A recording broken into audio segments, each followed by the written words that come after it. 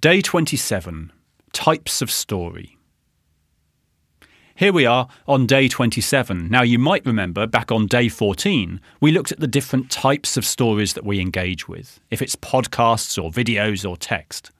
So I want you to consider now, what type of media do you most often use in order to share your own stories?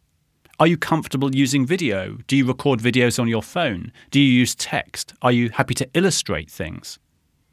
We often find that we're most comfortable with one or two media for our storytelling, but we might want to try some new approaches.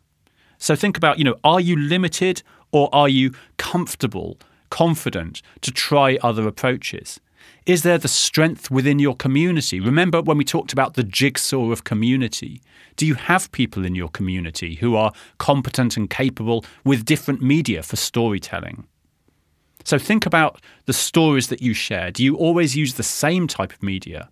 Do you feel bold and adventurous? What are the reasons why you don't feel confident? Why don't you experiment? Is it a matter of time? Is it because there's a risk of failure? Do you understand how it works? Are you sure of the value?